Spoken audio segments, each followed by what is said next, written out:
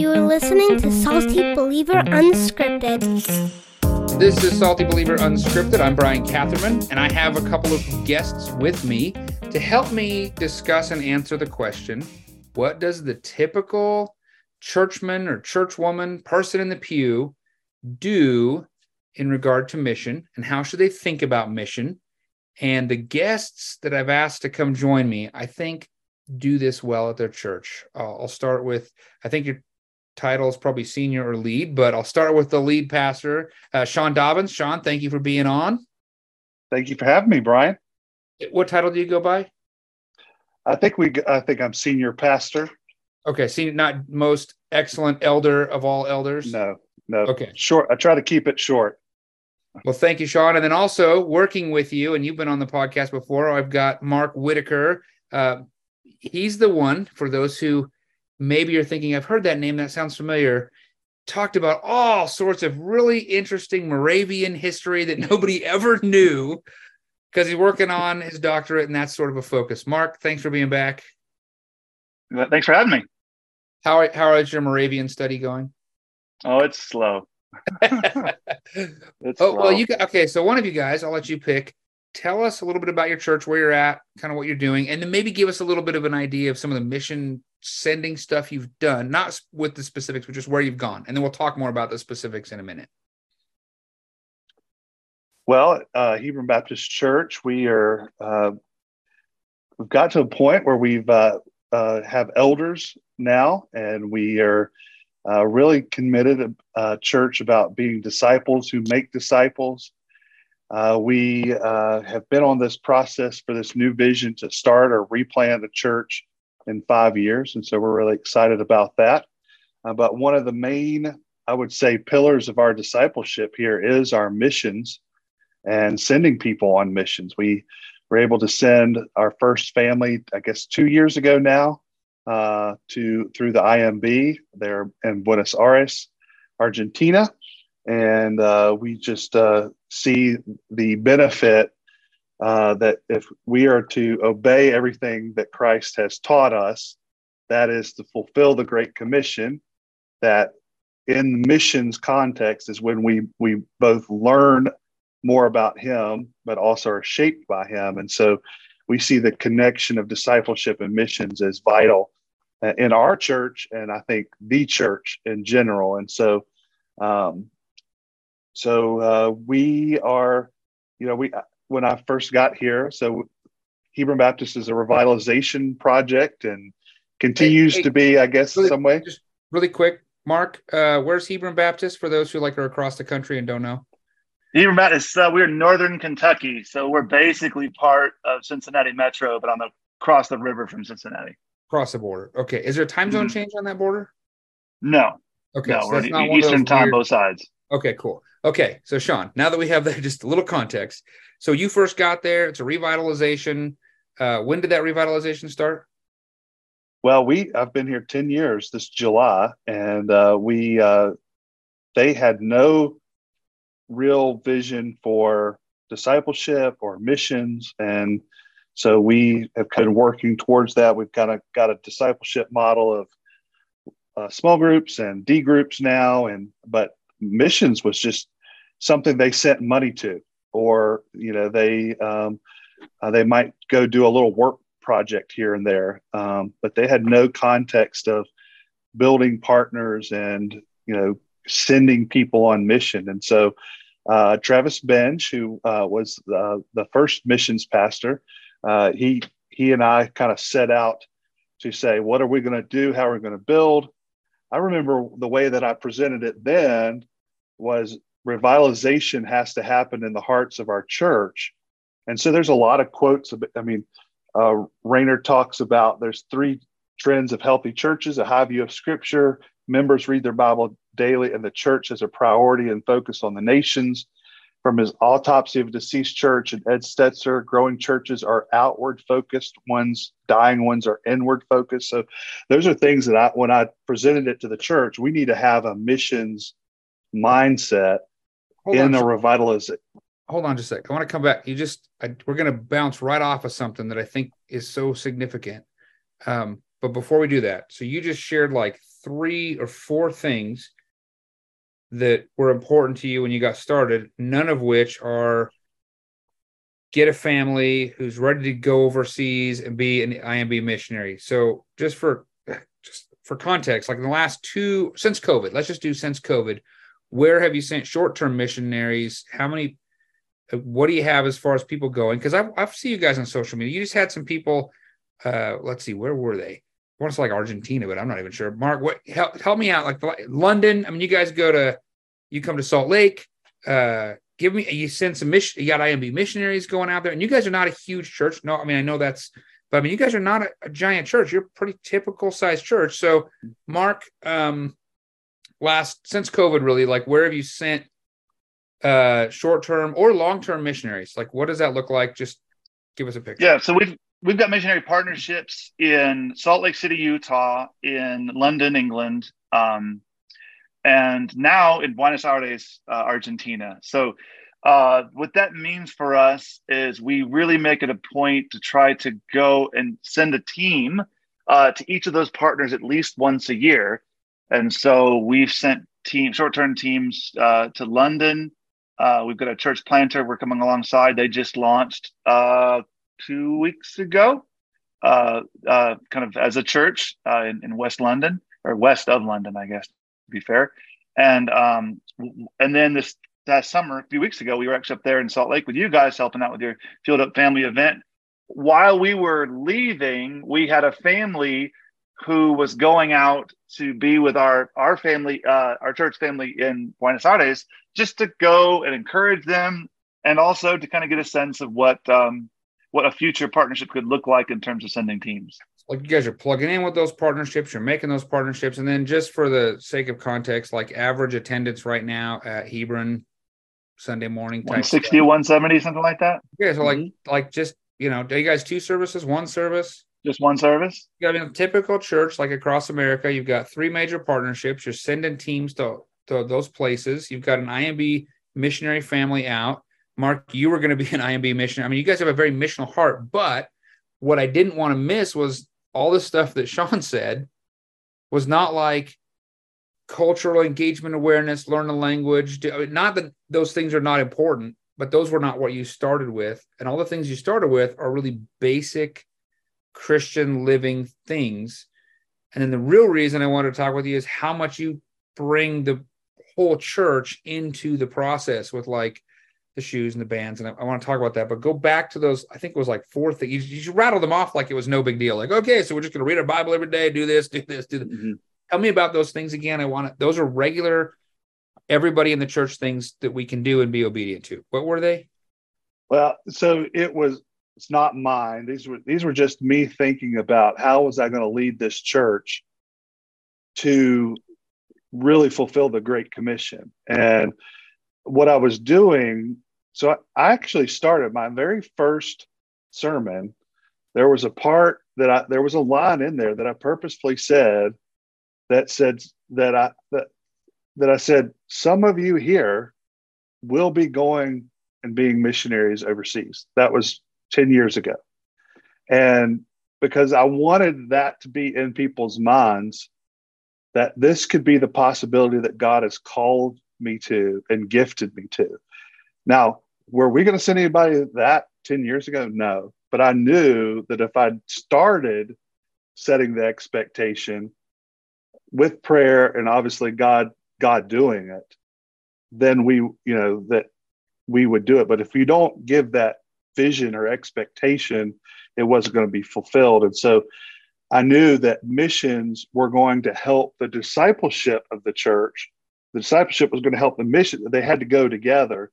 And so Rainer observes that there's 3 trends of healthy churches: a high view of Scripture, the members read their Bible daily, and the churches have a priority or focus on missions.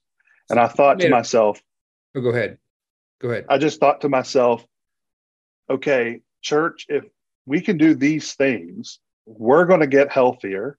We're going to get healthier as a church. Individuals are going to get healthier. The church is going to get healthier. And so we just set this out. And so that was some of what I was preparing, and this was kind of back in 2018. We had gone on a few vision trips, and we narrowed it down to you. We had an Acts 1:8 strategy. We said this is what we're going to do. We're going to have a partner in each one, which we could talk about later, but I think we bit off a little more than we could chew back then, because you're our remaining partner from that original thing. But we had a part. We'd done I think that was Travis went out and did a vision trip out to Utah and met you. We went to London and started. It could be a whole nother podcast on the London partnership. But ultimately we knew we wanted to get there with the Acts 1:8, but we had to start somewhere. And so that was my way of saying, we need to be revitalized, and this is how we're going to do it. And that's being active in missions. So that's all the stuff that a pastor can do, right? Or the leadership of a church can do.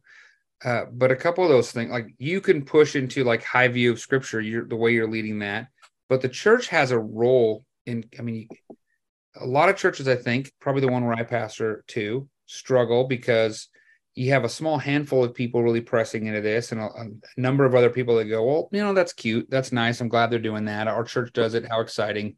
Look at the pictures. But you guys, first time I went out and saw you guys, which has been a few years ago, you guys I showed up, there's a set of shoes, like a bunch of shoes across the front of the stage.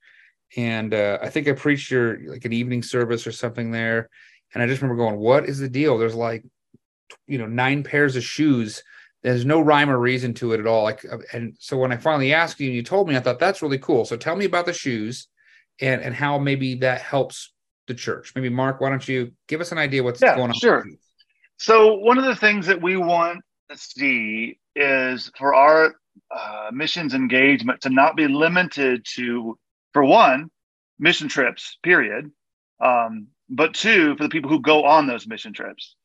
And so one of the things that we're constantly trying to do is to do more throughout the year to engage with our partners in ways other than traveling to see them, although we try to do that too.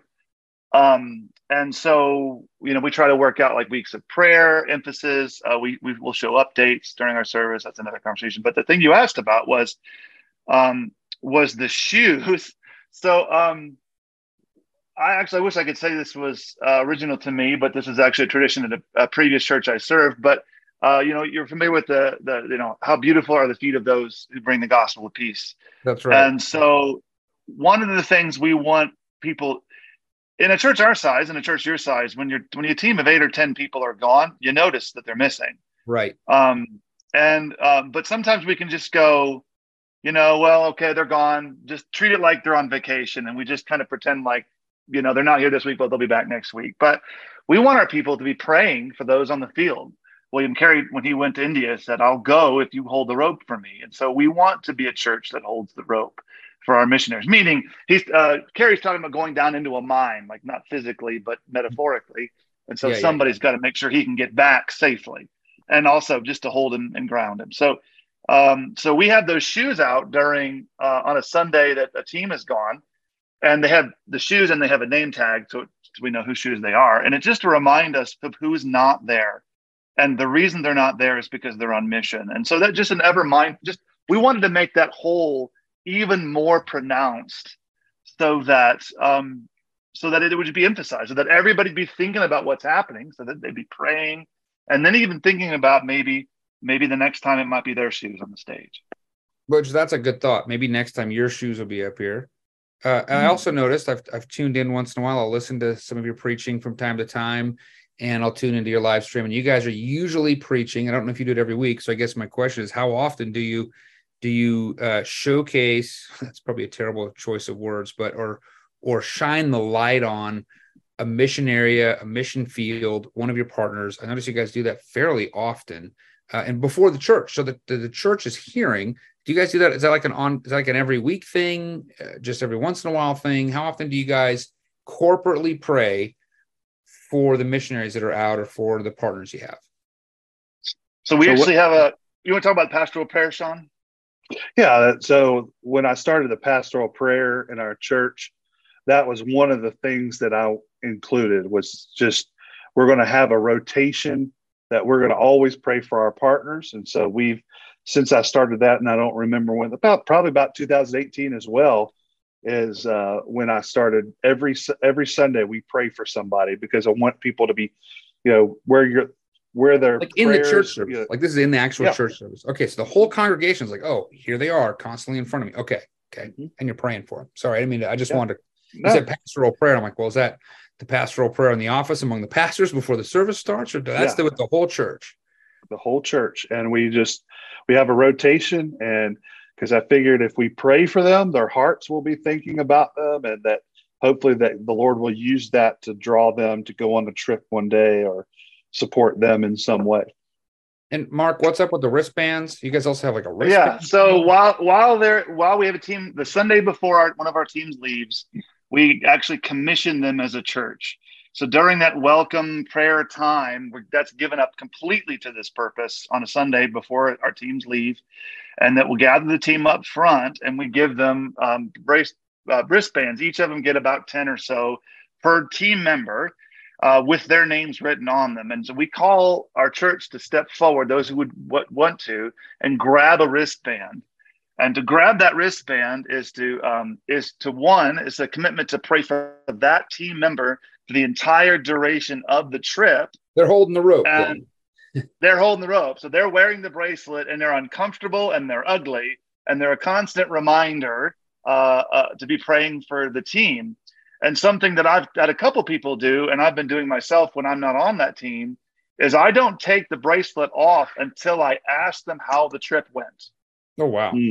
So there's also that last commitment of reentry, where we actually care for them as they've come back, because they've had this incredible experience. And a lot of times when you come back from a mission trip, you're trying to tell somebody about it, and they're like, yeah, whatever. It can be really disheartening when you've had this life-changing experience and nobody seems to care or ask about it. Life went on without you. Right, like, oh yeah, I thought you were on vacation. Like, but just again, everything we can do to have it on our people's minds that we've got people in the air and we need to be praying for them. Okay, so we're running out of time rapidly here. So here's the question, I think, and I want you to put in your mind the listener who's not at your church. And maybe they're not at a church that is doing very much missionally, or the pastor can't do this, or I mean, who knows? Maybe they're at the church where I pastor, and they need to. What advice, what encouragement would you give to that person, not to undercut their own pastor or their own stuff, but like if they really want to say, man, I probably need to do more with missions, but right now I'm not going on a short-term mission, or maybe right now my heart isn't there. We don't have shoes and we don't have the wristbands. What can I do? What advice would you give, Sean? Maybe you want to field that. How would you help that person who's at a not very missional church start to their own personal self have a heart for mission? So I would say, just always thinking of a dear brother pastor, I would think, consider your pastor may have a desire for missions, but is so overwhelmed by other things that they kind of feel like they don't know where to start. And so you coming to them could be a blessing that they've been waiting for. So wait, you're saying you come to the pastor and you say, Pastor, you've been doing a terrible job with missions. You need to get this together. Is that what you're saying, Sean? No, absolutely not. That would be probably the worst thing he would hear that week. What I would say is, Pastor, how can I help you? What are ways that I can help us as a church be more involved with missions? First of all, I think that's just common, good way to talk to each other as Christians, is ask questions and not come as declarative. But just to say, how can I help us become more missional? What can I do to help you? What can I do to help us? What can I do? How can you equip me, Pastor? I feel like there's a need that I can do. How can you help me? Or, I just ask those questions, non-threatening, accusatory, but just saying, hey, I want us to be more faithful. How can I help us do this? I'm your, well, let's be partners in this. What can we do? And see how that goes. See what that conversation, that pastor maybe that's what he's been waiting for, is one person to step forward and say they can help. But I would say also, if you come, be willing to do the work, or be willing to do what's needed, because you don't want to come say, the pastor also doesn't want to hear, hey, I want to do missions. Now you go do it, or, right. Here's something else for you to do. Well, as a pastor, what I would want to hear is like, I see it. Hey, God's put this desire in my heart, and I'm willing to do something to make a change here. And I think that would be a good place to start. That's really great. Mark, what do you think? Yeah, I think maybe to complement what he said, starting from yourself and working outwards. I think beginning in prayer. I think working prayer for the nations and for missions into your habits. So like a good starting place would be both in your private devotion times, but as well as in your family devotions. If you're a family that does that, there's a resource that my family uses. We pray through. It's called the Unreached People of the Day, Unreached of the Day app. Unreached of the Day app. Unreached of the Day. It's a free app. I know that's available on iPhone. I would imagine it is on Android as well. But it gives you a people group for every day to pray for. There's a picture and there's statistics and there's the map of where they live, which it helps great. Also, by the way, if you're a homeschooling family, it's a great geography lesson. Let's take a look at what we're talking about. Yes. But that's one thing, both in family and private devotions. And then wait for the Lord to give you a heart for a people or for a place. And then you begin exploring options there. I mean, within the Southern Baptist sort of circle, there's the IMB's website is really, really helpful to begin exploring options, both for prayer, for giving, and for going.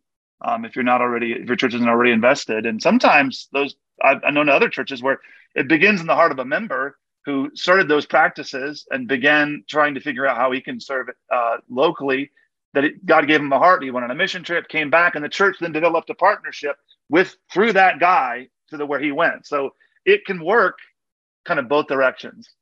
That's really helpful. Well, guys, we're out of time. Pastor Sean, especially, I think talking about how you sort of do this would be an interesting conversation for the future. For those pastors who are going, what in the world do I do? We just didn't have time for that. I think it'd be interesting to hear about, what London, how do you end up in there? There's a lot of things you guys have shared that I think are just fascinating. But most importantly, I hope that our listeners have heard that they can really dig into this more. And, starting with prayer and just reading the scriptures and going to their pastor and saying, hey, I think I have a heart for this. What does this look like? And then hopefully we see that the churches can have very similar stories. And then pretty soon you have multiple Sundays with a bunch of shoes across stages, or people wearing really ugly fluorescent green wristbands with names just written on a marker on them that look really weird and probably cause people to ask all sorts of questions or whatever it is. This stuff's been really helpful. And I hope that the listeners have been blessed by it. Before I sign us off here, would one of you be willing to give maybe website and information? If someone's in the Hebron area and they want to come check out your church, how do they find you? HebronBaptist.org. Come find us. This is a great place to come. We're one exit from the Creation Museum and about 40 minutes from the Ark. And so it'd be a great, if y'all come to this area, you can check us out. We'd love to have you as a guest that Sunday. Which the good news is, it sounds like if you're looking from space, you now have some geographic landmarkers to help find you too. Look for the great big boat that's nowhere near water. Hey guys, I really appreciate you being on. And to the listeners, I appreciate you listening. Until next time. Thank you for listening. Find more information at saltybeliever.com.